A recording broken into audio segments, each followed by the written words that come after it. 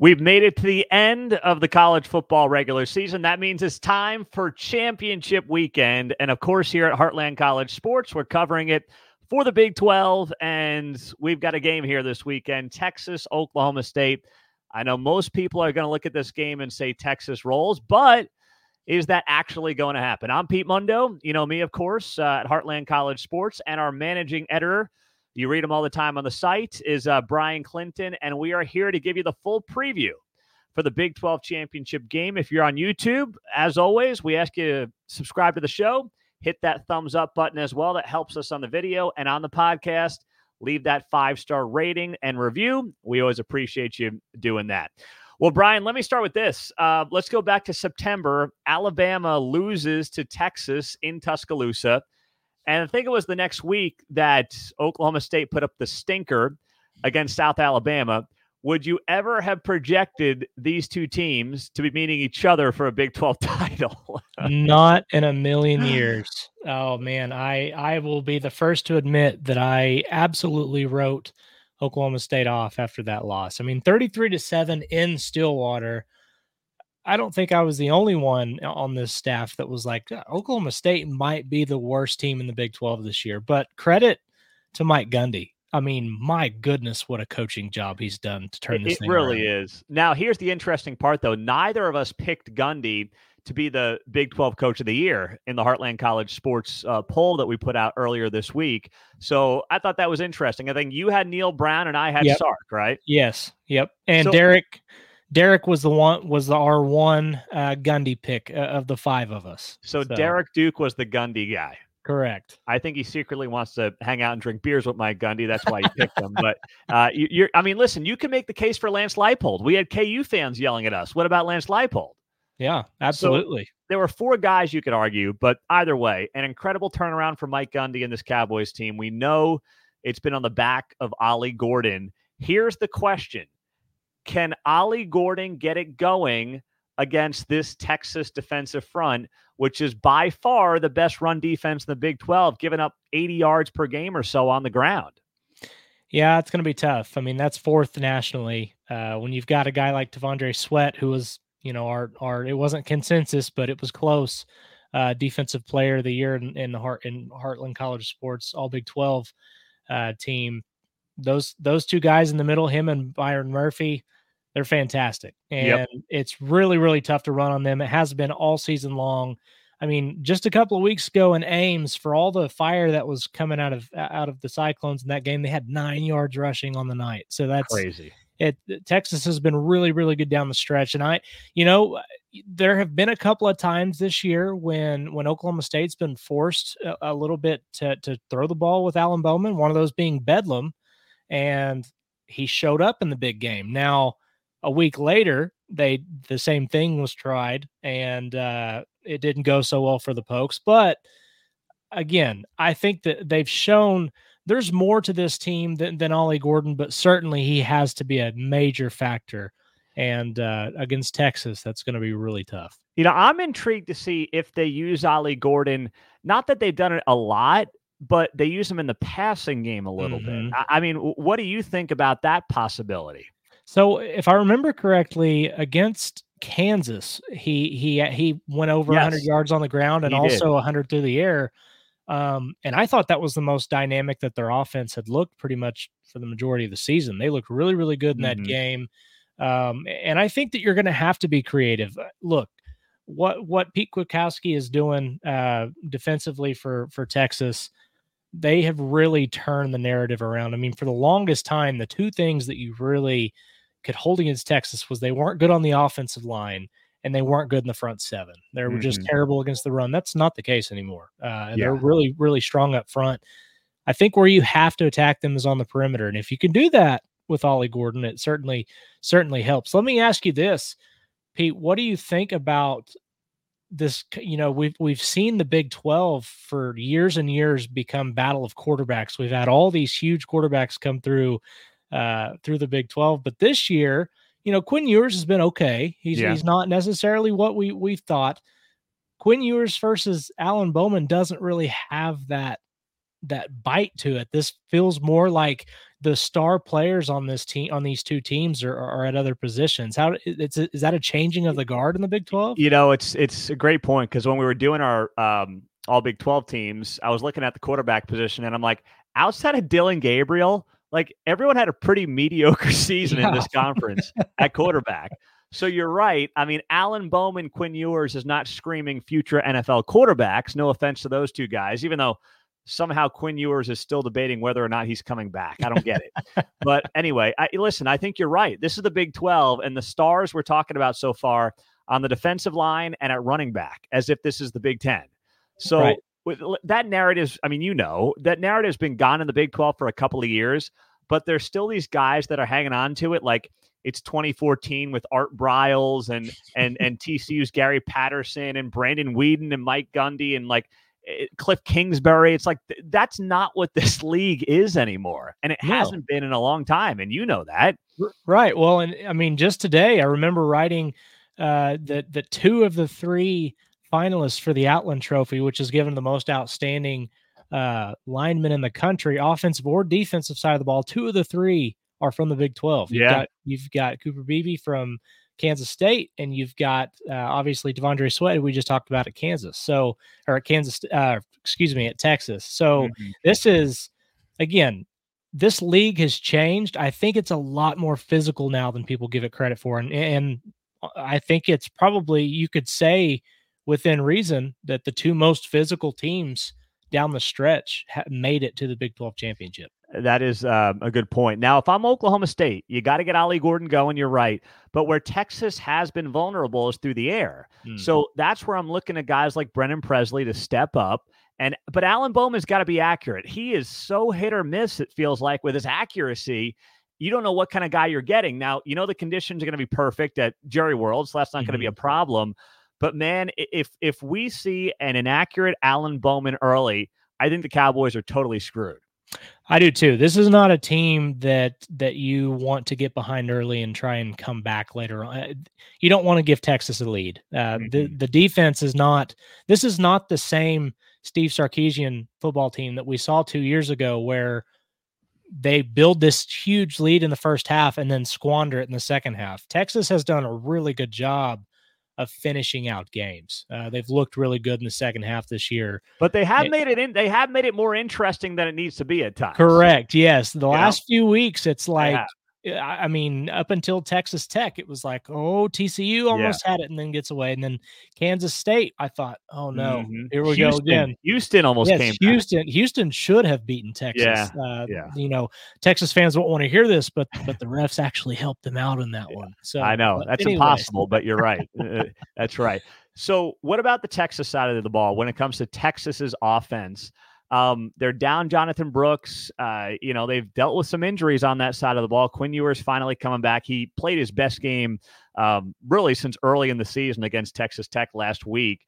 But what are you expecting to see from that offense? It doesn't look like the Jonathan Brooks injury has changed their strategy at all. No, they've got a very, very talented, one of the top running backs in this most recent class, CJ Baxter, is an incredible athlete, and he will be a bell cow for them at some point. Probably just here going on out, because I believe Jonathan Brooks is going to be a guy that probably tests the waters just to see if he can get drafted here, even though he had the catastrophic injury. But I would really look at Xavier Worthy, Jatavion Sanders, and Adonai Mitchell in this game. I think where you can attack Oklahoma State is in the secondary, especially vertically, and Xavier Worthy and Adonai Mitchell have been great through whenever Quinn Ewers can hit them deep. So it's going to take some deep balls from Quinn Ewers for them to be successful. They don't do a lot. They don't do a lot of that. No, it's got to be, you've got to see them hit on those intermediate passes and get the safeties up, because what Oklahoma State does, they play a three safety. It's a very interesting, and you'll see it on Saturday. Lots of guys in the box. They try to play the run first. They're aggressive downhill, the way Brian Nardo calls it, but it does leave space behind them for deep passes. So this is going to have to be a game where I think you have to force the ball down the field a little bit more.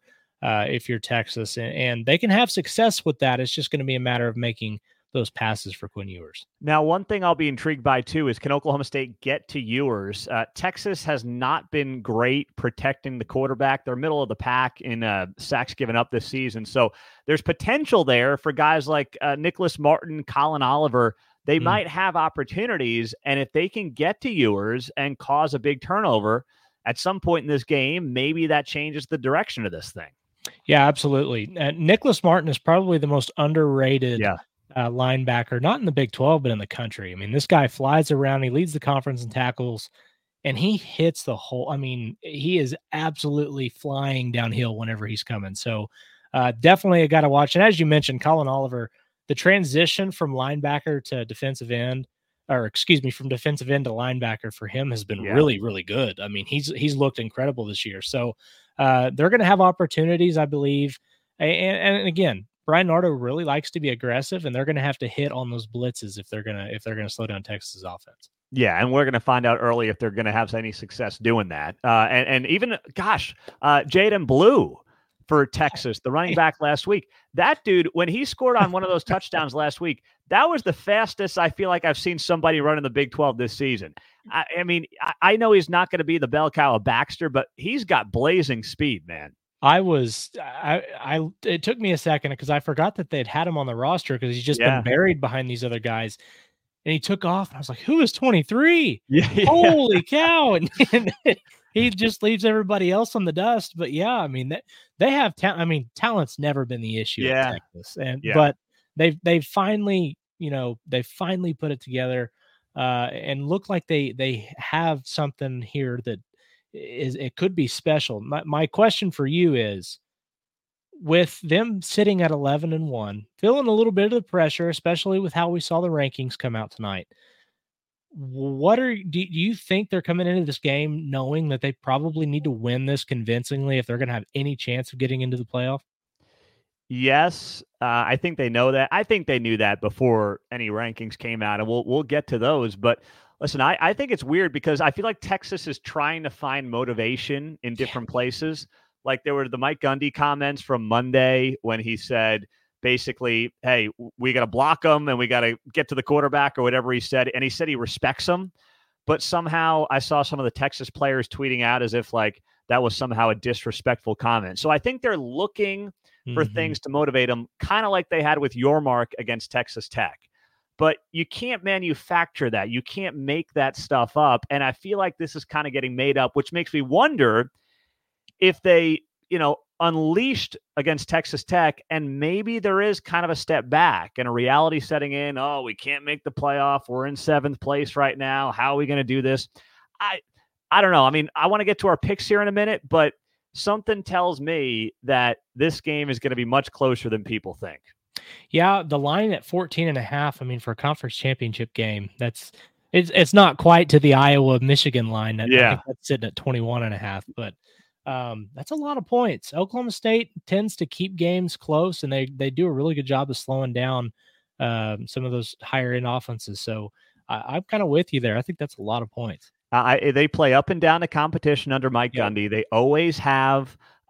He's good against Texas. He's 6-3 in Austin. I know the game's not in Austin, but maybe I'm a sucker, but I just think that the Cowboys can keep this thing close. And I like Texas winning, but I'm thinking it's somewhere in the ballpark of 31-27, 28. I think it's a 3 to 4 point game in favor of Texas. I like Mike Gundy in this spot. They have no pressure on him. They have nothing to lose. It's not like 2 years ago when, all the pressure was on the Pokes, because if they beat Baylor, they were probably going to the playoff. They are going to have nothing to lose. Alan Bowman, is going to be slinging it around. We'll see how accurate he is. And then I think if you use Ollie Gordon right, you're going to be able to put some points on the board against this Texas defense. So I like Texas winning, but I don't think it's anywhere close to covering the spread. I'll say 31-28 Longhorns win. So when I've looked at this game, the thing that I can't get over is Ollie Gordon, whenever he has rushed for over 100 yards, Oklahoma State's 7-0 whenever he's rushed over. The last 7 of the last 8 games, he's gone over 100 yards. They've won all of those games. Mm-hmm. I just don't feel great about Oklahoma State's offensive line creating enough space. Even against Oklahoma, they eventually did. He went for over 130, and it kept the offense in rhythm. I think Texas wins. They're not going to cover. I think that's way too many points. I'm going to go somewhere in the realm of 33-23, maybe 33-24, somewhere in that area, 9 or 10 points. But look, I think this is one of those games where maybe it's 30-24 and they tack on a field goal to make it a 2-score game at the end, just to pull out of reach. I don't think this is going to be a game where Texas is in control the entire way. I think that Mike Gundy, he's been in this situation before. He's been in a lot of games. And as you said, they don't have a lot of pressure coming into this. And I think that that's where Gundy's kind of at his best. So I think Texas wins. I think they win 33-24. It's going to be close, but Texas doesn't cover, but they do get to 12-1. Yeah. Okay. All right. So, and by the way, for those watching on YouTube, the sign, the horns down sign will be flipped up if they win the Big 12 championship, which I promised to some of our Texas viewers here in the last couple of months. So let's talk about those rankings. Texas comes in at 7. They're getting royally screwed. I mean, they should not be behind Oregon. I don't think they should be behind Ohio State. I think Texas should be in the 5 slot right now. They have a better victory over a common opponent in Texas Tech than Oregon. Texas Tech, remember, Texas Tech was on the verge of beating Oregon. They went for the dopey 2-point conversion. They made classic Tech mistakes. They should have probably won the game. Texas just blew out Texas Tech by 50. They got a higher strength of schedule, a better strength of record, more wins against playoff top 25 teams. What's Oregon? Brian, tell me what Oregon has. The eye test? What does that even mean? And I don't think they have the eye test. So my problem with this particular committee has been they're weighing teams off of their losses and not their wins. Yeah. The only thing that makes sense is, I guess, a loss to Washington at Washington is better than Texas losing to Oklahoma in the Red River rivalry game. Like, I mean, I guess that's the only thing that I can keep and even come up with that's logical, but it still doesn't make sense to me. I mean, they're higher in those metrics, and I don't care. Like, I hate this narrative that if Texas and Alabama played again today, well, Texas wouldn't beat Alabama. They went to Tuscaloosa and beat Alabama by 10 points. It didn't happen last year. It was this season. Yeah. So why schedule that if you're not going to reward them for it? I mean, it's SEC stupidity is what it is. Yes, it doesn't make any sense to me. So I think Texas is the best one-loss team in the country. I agree. I don't think that they should be behind Ohio State. The only reason I think that may be viable this week is maybe the committee is looking for a way to just spice up the drama a bit coming in out of championship weekend, because I do believe you get that extra data point, you do jump ahead of Ohio State. But again, it goes back to the losses. Their losses to the number 2 team in the country. So I don't know. I hate that, but that's just kind of how it is.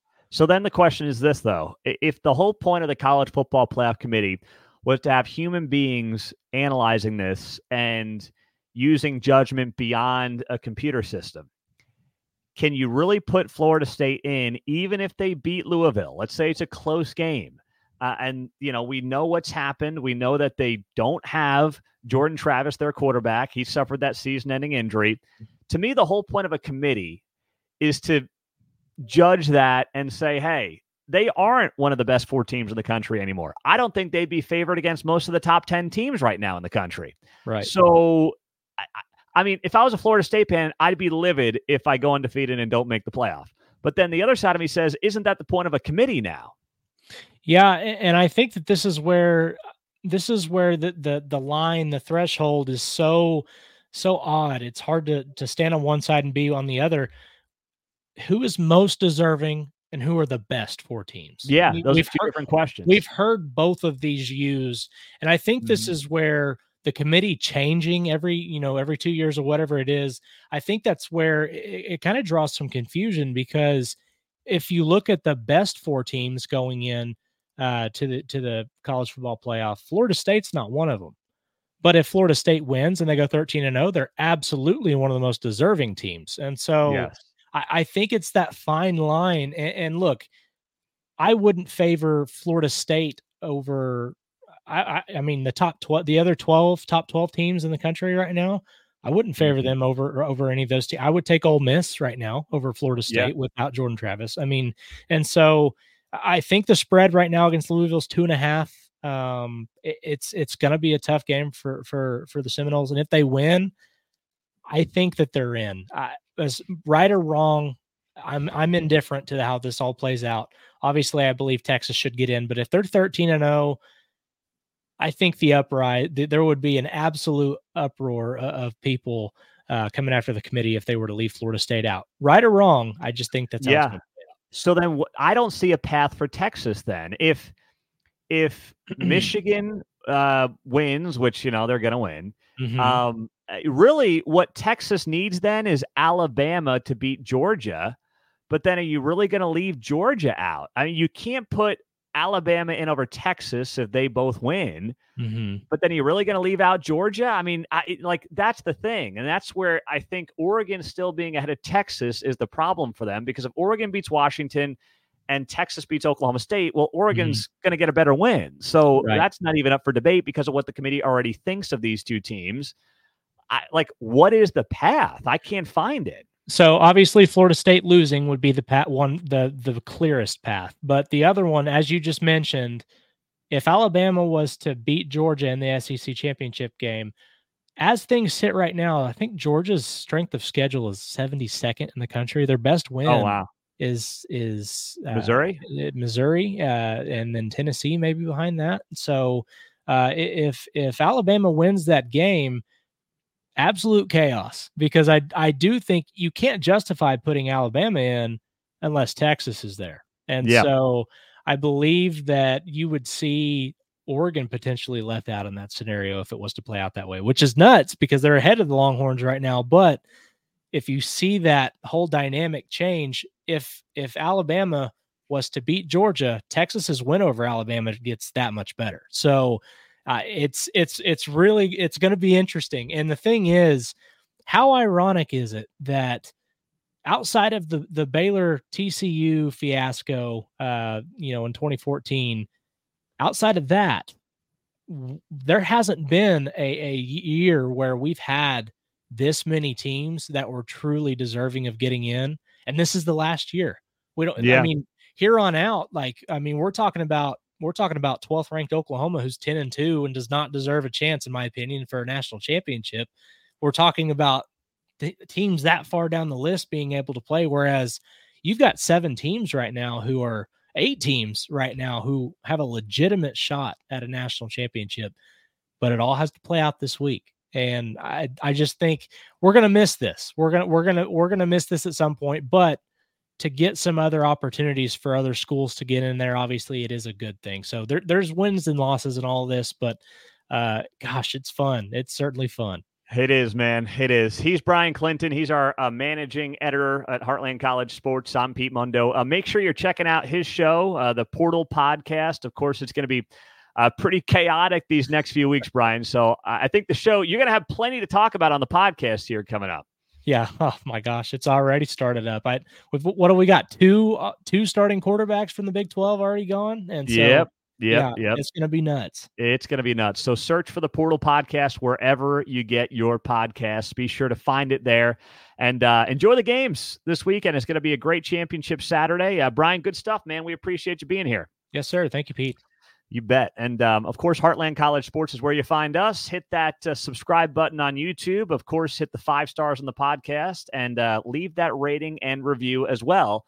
And you'll get that Heartland College Sports koozie when you send me a screenshot of your rating and review to my email, Pete Mundo, MUNDO @heartlandcollegesports.com. Enjoy the games. We'll be back for a recap after the games over the weekend. So be sure you're tuned into the show and subscribe to the show so you don't miss an episode. Enjoy the games. We'll talk to you this weekend.